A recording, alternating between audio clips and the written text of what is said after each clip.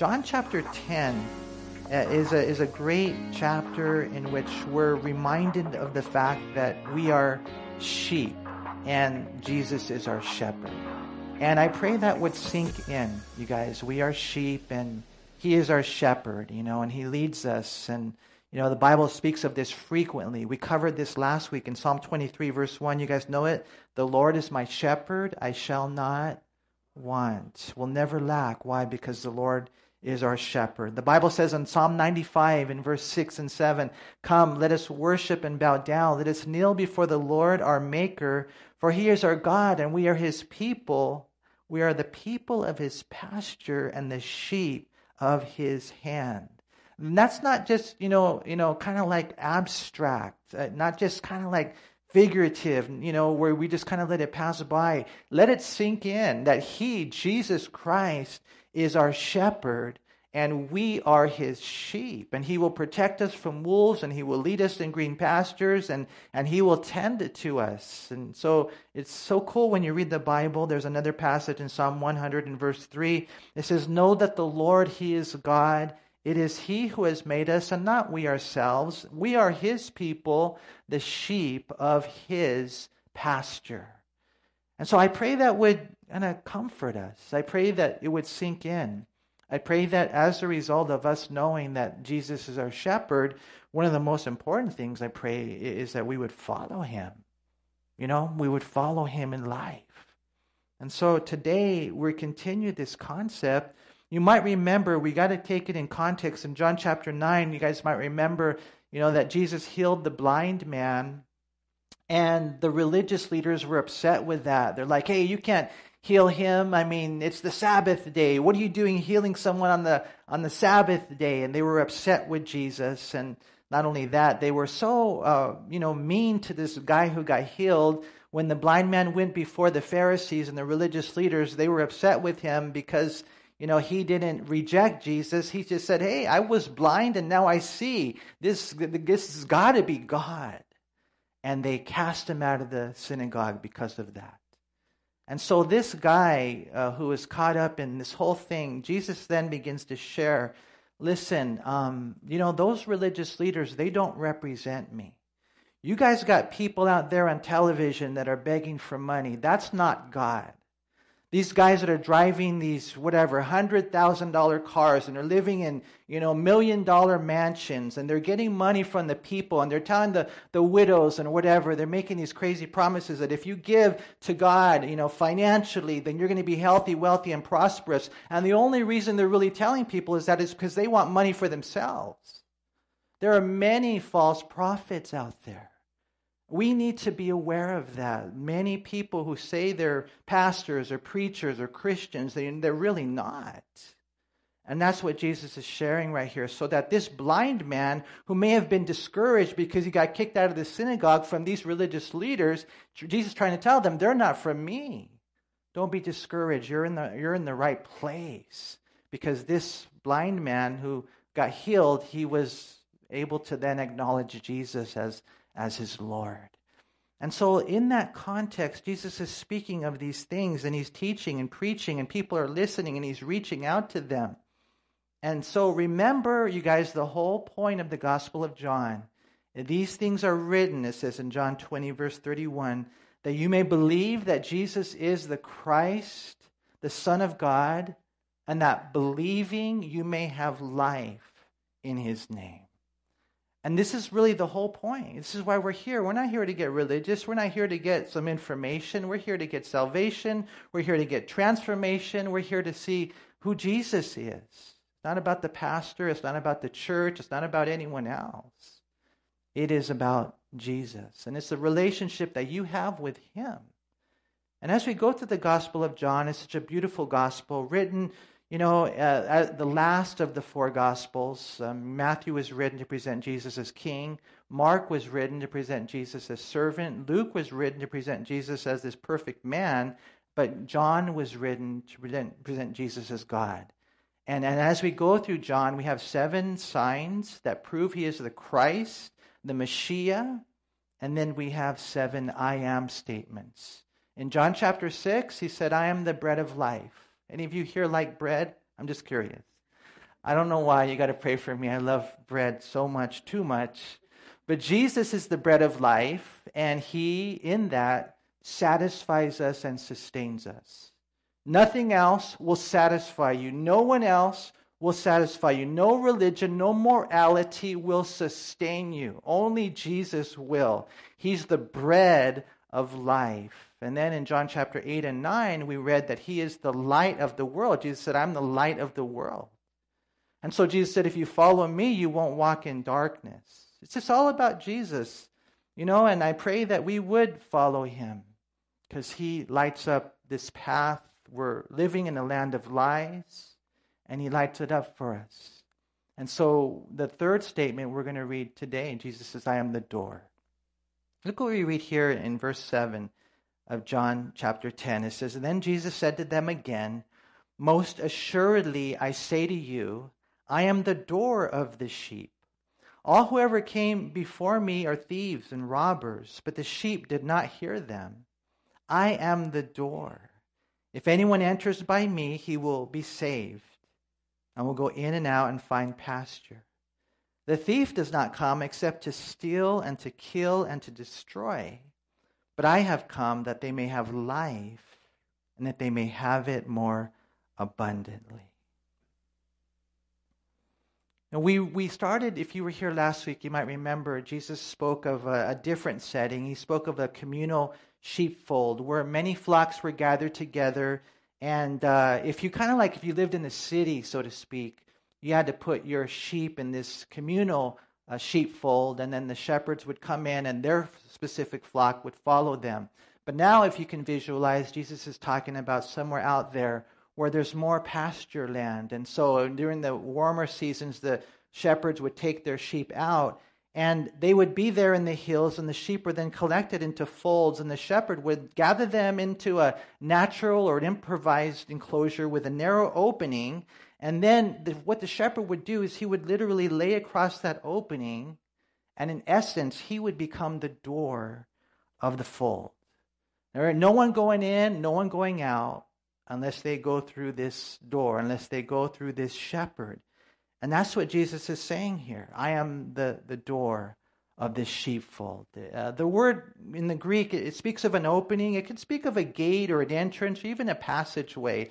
And as we study the scriptures, this statement of Jesus really is the core of Christianity. Jesus doesn't just open the door to salvation. He is the door to salvation. He doesn't just show us the entrance.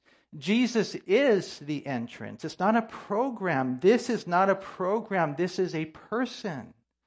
He was the one that was nailed to a cross for us. He was the one that bore our sins and He rose again. He is the one that we look to. Notice again what we read here in verse 7. Jesus said, I say to you, I am the door of the sheep. All who ever came before me are thieves and robbers, but the sheep did not hear them. Obviously, when Jesus is speaking of all who came before Him, He's not necessarily speaking of the great succession of prophets that we read about in the Old Testament, but rather what He's talking about is false prophets who were continually rising up in Palestine and promising that if people followed them, that, they would kind of bring in this golden age. And, we know as we look at the life of Christ, we study the scriptures, that there are many false shepherds out there. There are many thieves out there. There are many robbers out there. They have always been around. Even at this time, according to the Jewish historian Josephus, there were thousands of disorders in Judea causing, riots, and there were zealots, not sent by God, but they said they were sent by God, but they weren't sent by God. They were sent by the devil to lead people astray. And that's what Jesus is warning them about, warning us about. You guys be careful. And I always try to tell you, I probably say it probably too much, but you can read a lot of books by people who are so-called Christian authors, and you could watch stuff on YouTube or listen to radio programs or whatever it might be. You might have a friend over there, and they say they're Christians, but 90% of what they say is true. 10% is poison. That's enough to kill you. There are many thieves out there. We have to make sure that we We take the Bible in its balance. Because a lot of times people, they go off. Be careful. The best way for you to be safe is just for you to be reading your Bible, you to be reading the Scripture, you to know the truth, because then you can't be deceived. But be careful, because there are many wolves out there, and this is what Jesus is saying. Now, the interesting thing he says there in verse 8 is that the sheep did not hear them. And so when you're a true Christian, hopefully there's like a little, signal that goes off. There's a little red flag. And you don't listen to those false shepherds for long. Hopefully not ever, but hopefully not for long. Because the Lord says, I'm the door, they're not. And he says three things about this today. Number one, when we enter into this relationship with God through Jesus, we find forgiveness. How many of you here, anyone here need forgiveness? Just curious. I have a feeling you guys need it pretty bad. I know I do. I had a rough week, and we fail every day. I thank God for his forgiveness. Number two, we get freedom. So we are forgiven when we come to Christ. We are free when we come to Christ. And then number three, we have what Jesus describes as the fullness of life. And we're going to talk about this. Look again at verse 9. He says, I am the door. If anyone enters by me, he will be saved. That's huge. Saved. The Greek word, it means saved not only from present danger, but saved from everlasting destruction. Have you entered in through that door? Have you placed your faith in Jesus Christ? Have you acknowledged the fact that you're a sinner in need of a Savior, and you see right there on Calvary that Jesus was nailed to a cross, all your sins were put on him. They put him in a grave after he died, but death couldn't hold him. He gutted the grave, defeated death. He rose again, and now we just put our faith and trust in him. Have you done that? Because if you've entered in by that door, then Jesus said you are saved. You will be saved from the present danger, from everlasting destruction. Remember what the Lord told Joseph in Matthew 1:21, and she will bring forth a son, and you shall call his name Jesus, for he will save his people from their sins. We all fall short of the glory of God. We all sin, but Jesus saves us from our sin. We saved from the power of sin. We're saved from the penalty of sin. And one day we'll be saved from the presence of sin. Before I was a Christian, I couldn't stop drinking. I couldn't stop doing drugs. I couldn't stop doing sex before marriage. Before I was a Christian, I couldn't do anything. I couldn't stop cussing. Before I was a Christian, I couldn't do really good things. I really couldn't even understand the Bible. I didn't really know what prayer was. But when the Lord came into my life, I went through that door. He saved me from the power of sin. Now, at least I have a choice. Before I didn't. He saves me not only from the power of sin, but the penalty of sin, which is hell. He saved me from this.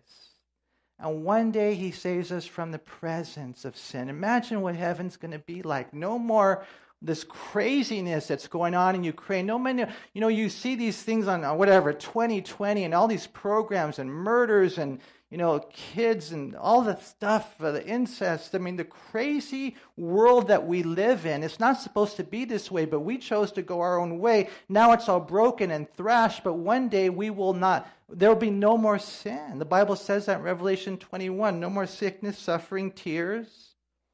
One day we'll be home in heaven where pizza will be good for you. Imagine that, man. I just think of what heaven's going to be like. This world is still pretty, man. I look out, we were at the mountains yesterday, and it's so beautiful. And I was just thinking, Lord, imagine what the world will be like that it's not in a fallen condition. I'll be taller, I know for sure, man. Just a lot of things. I wonder, what it's going to be like. Will we fly? Will we be able to check out the different galaxies? And I don't know. I don't know what your reaction will be when you see Jesus. But that's heaven. When we enter into this door, we are saved from the power and penalty and presence of sin. The other day I was at Home Depot admiring the doors they had for sale because we actually need a new door. And some of them were pretty expensive. I guess a fancy door kind of adds a nice touch to your home, huh? I read about one door offered by a company named Pinham Doors and Windows. They have a showroom in Romania.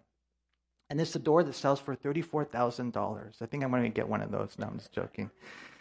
But it's made with what they call this green consciousness, consisting of ecological leather and decorated with some 31,000 crystals. And I don't know, it's a pretty fancy door. Imagine having a door like that. But our door is better. You guys know that, right?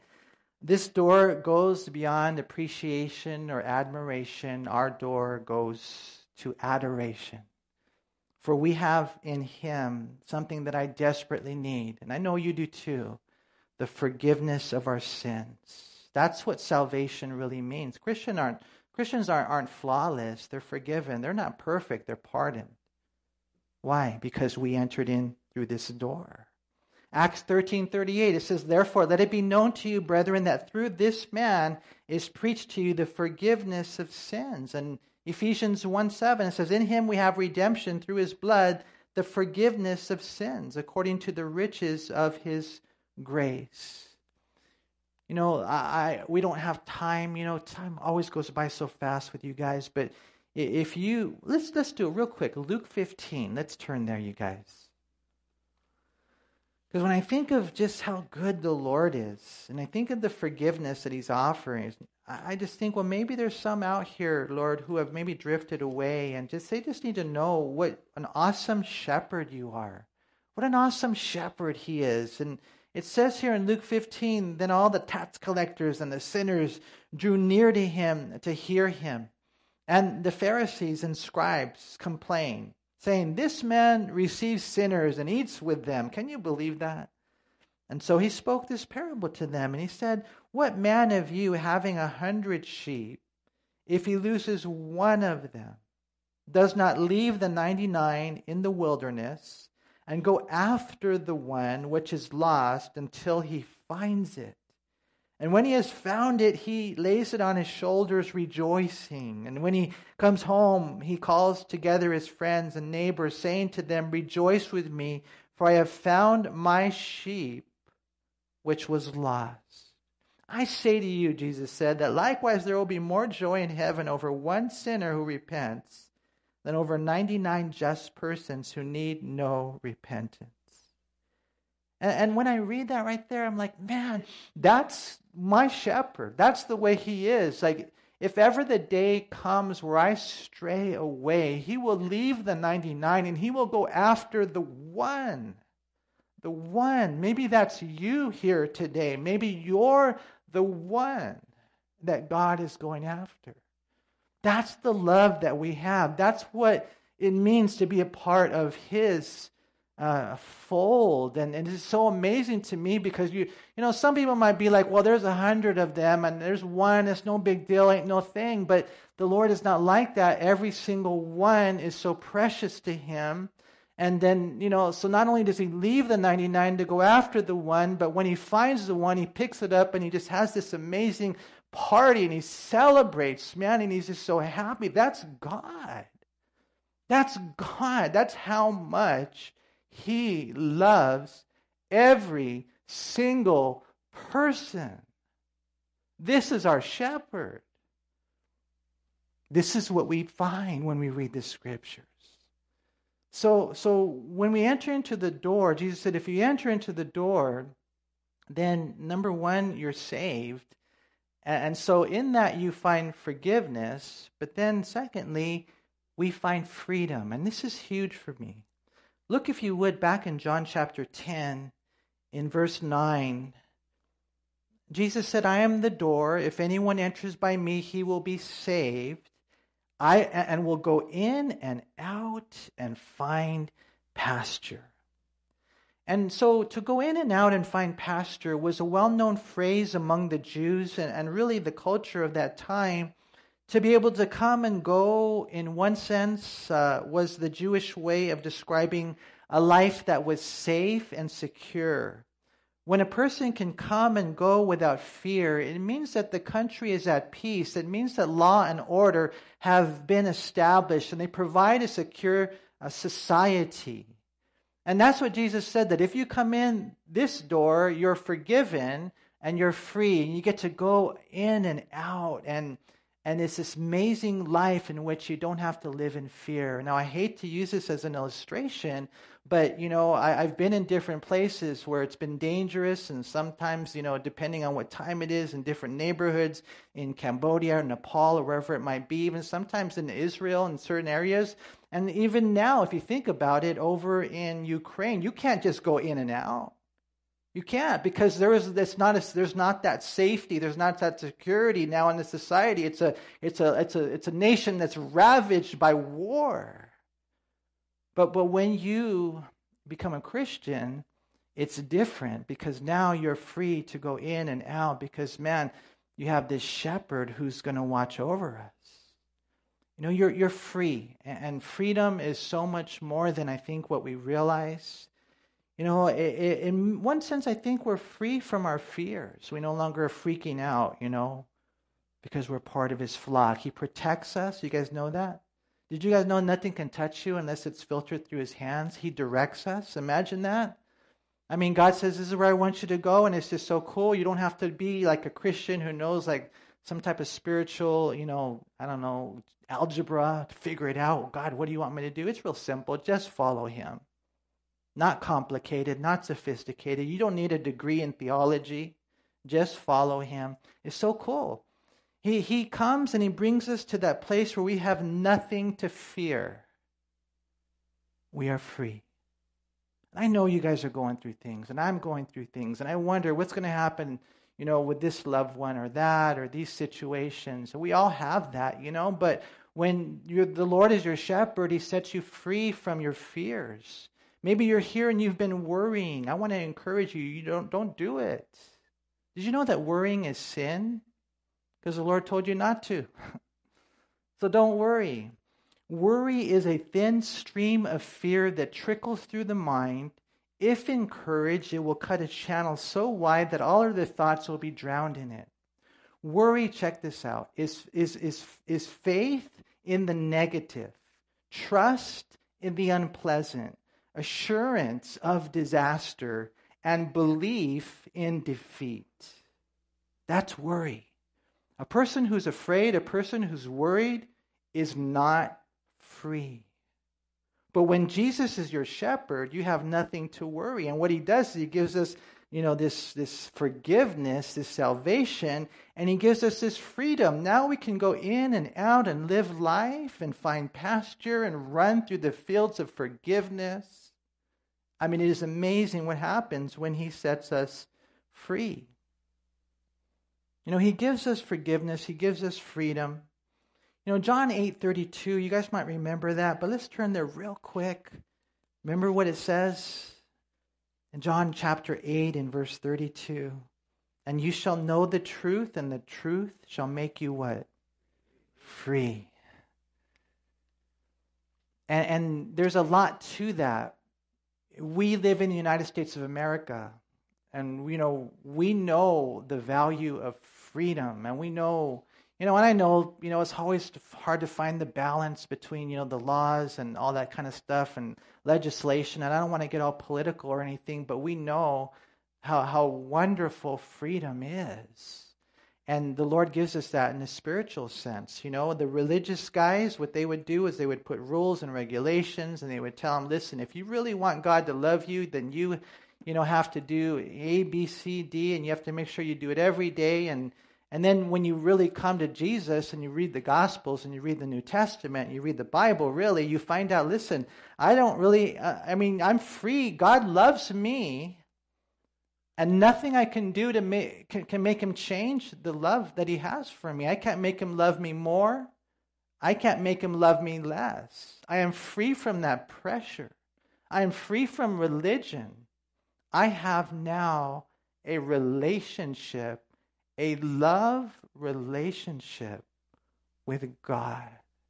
Because that's what they were doing. They were putting all these rules and regulations and bondage and all that kind of stuff. And Jesus said, listen, if I came to set you free, you're free indeed. So you enter through the door, you have forgiveness, you have freedom, and then number 3, you have fullness of life. Look again, if you would, at John chapter 10 in verse 10. It says, the thief does not come except to steal and to kill and to destroy. I have come that they may have life and that they may have it more abundantly.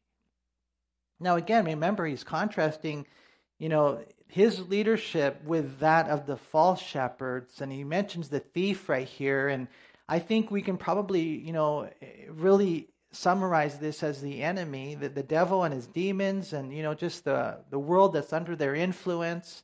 And what we find right here is a thief. Notice his agenda is to steal, kill, and destroy. And so he wants to take what doesn't belong to him. He wants to slaughter people, slay them for food, to ruin them, demolish, crush, and defeat. That's the agenda of the adversary. Steal you from God. Kill you. He's always been a murderer, death. This is why we find so much suicide. You go and you see people, these young people cutting themselves. What is that? It's a self-destructive behavior. So much of that is rooted in what the devil does. That's his agenda, to steal people from God, to kill them, and to destroy them. And that's the simplicity of it. But Jesus said, my agenda is so much different. Contrast that. He says, I have come that you may have life, first of all, but not just life, that you may have that more abundantly. And so, before we were Christians, we were dead in our sins. I couldn't understand anything. I would go to a Bible study and it would go one ear, out the other. I would read my Bible. I read the whole Bible. I didn't understand it. Why? Because I wasn't saved. I didn't really have life. And so Jesus came to give us life. Jesus came to give us forgiveness so that when we die, we go to heaven. So he wants that. That's where it starts. But not just that. Not just that you're saved. I mean, he wants us to have this abundant life. And I don't know if you guys realize that or if you're experiencing that, but that's what the Lord wants. Just like for any of us here, and I know it's hard. Our children have their choices, and there's a lot of complicated things in this world that's fallen and broken. But you guys know just as well as I do that if you have kids, I mean, you just want the best for them. You want the best for them.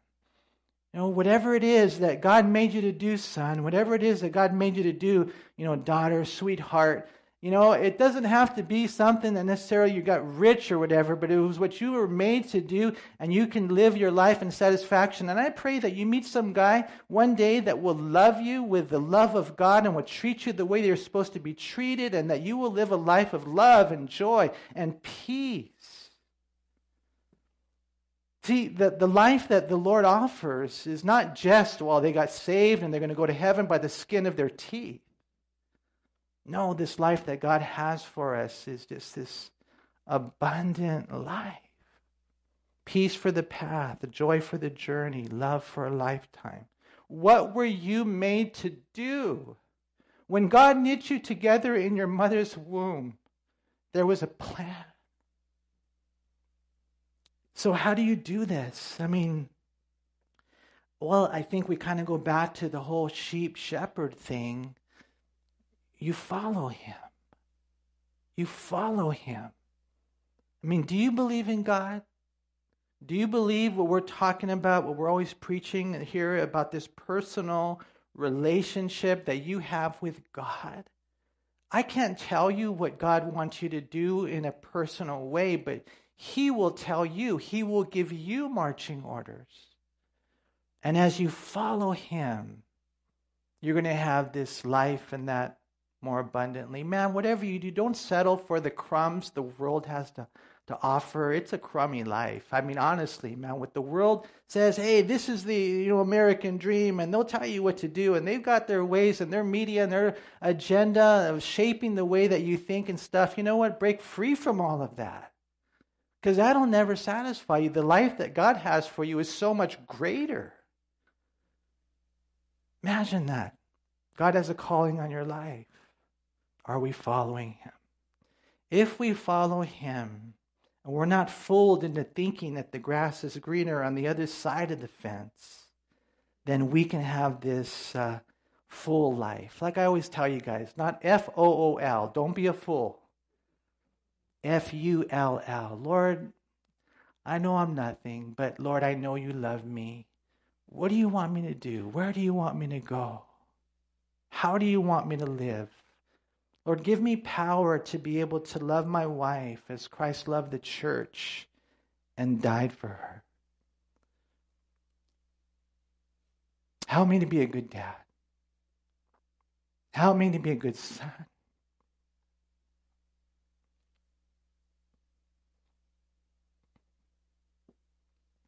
Whatever it is that God has for you. You walk in power, not defeat. This is the agenda of Jesus. He said, I have come that they may have life and that they may have it more abundantly. Next thing you know, you're going on missions trips. Next thing you know, you're seeing people around you get saved. Next thing you know, your family's getting blessed. All because you're following God. And so, the Lord is my shepherd. Isn't that cool? I shall not want. Where's the door? Have you ever been to a building where you're like, hey man, where's the door? I can't find it. To walk around. There it is. And so for us, real simple as a church. It's not complicated. I don't want to make it complicated. It's just all about Jesus. And really, Jesus is the door. And so if you haven't already done so, my encouragement to you today is to come on in.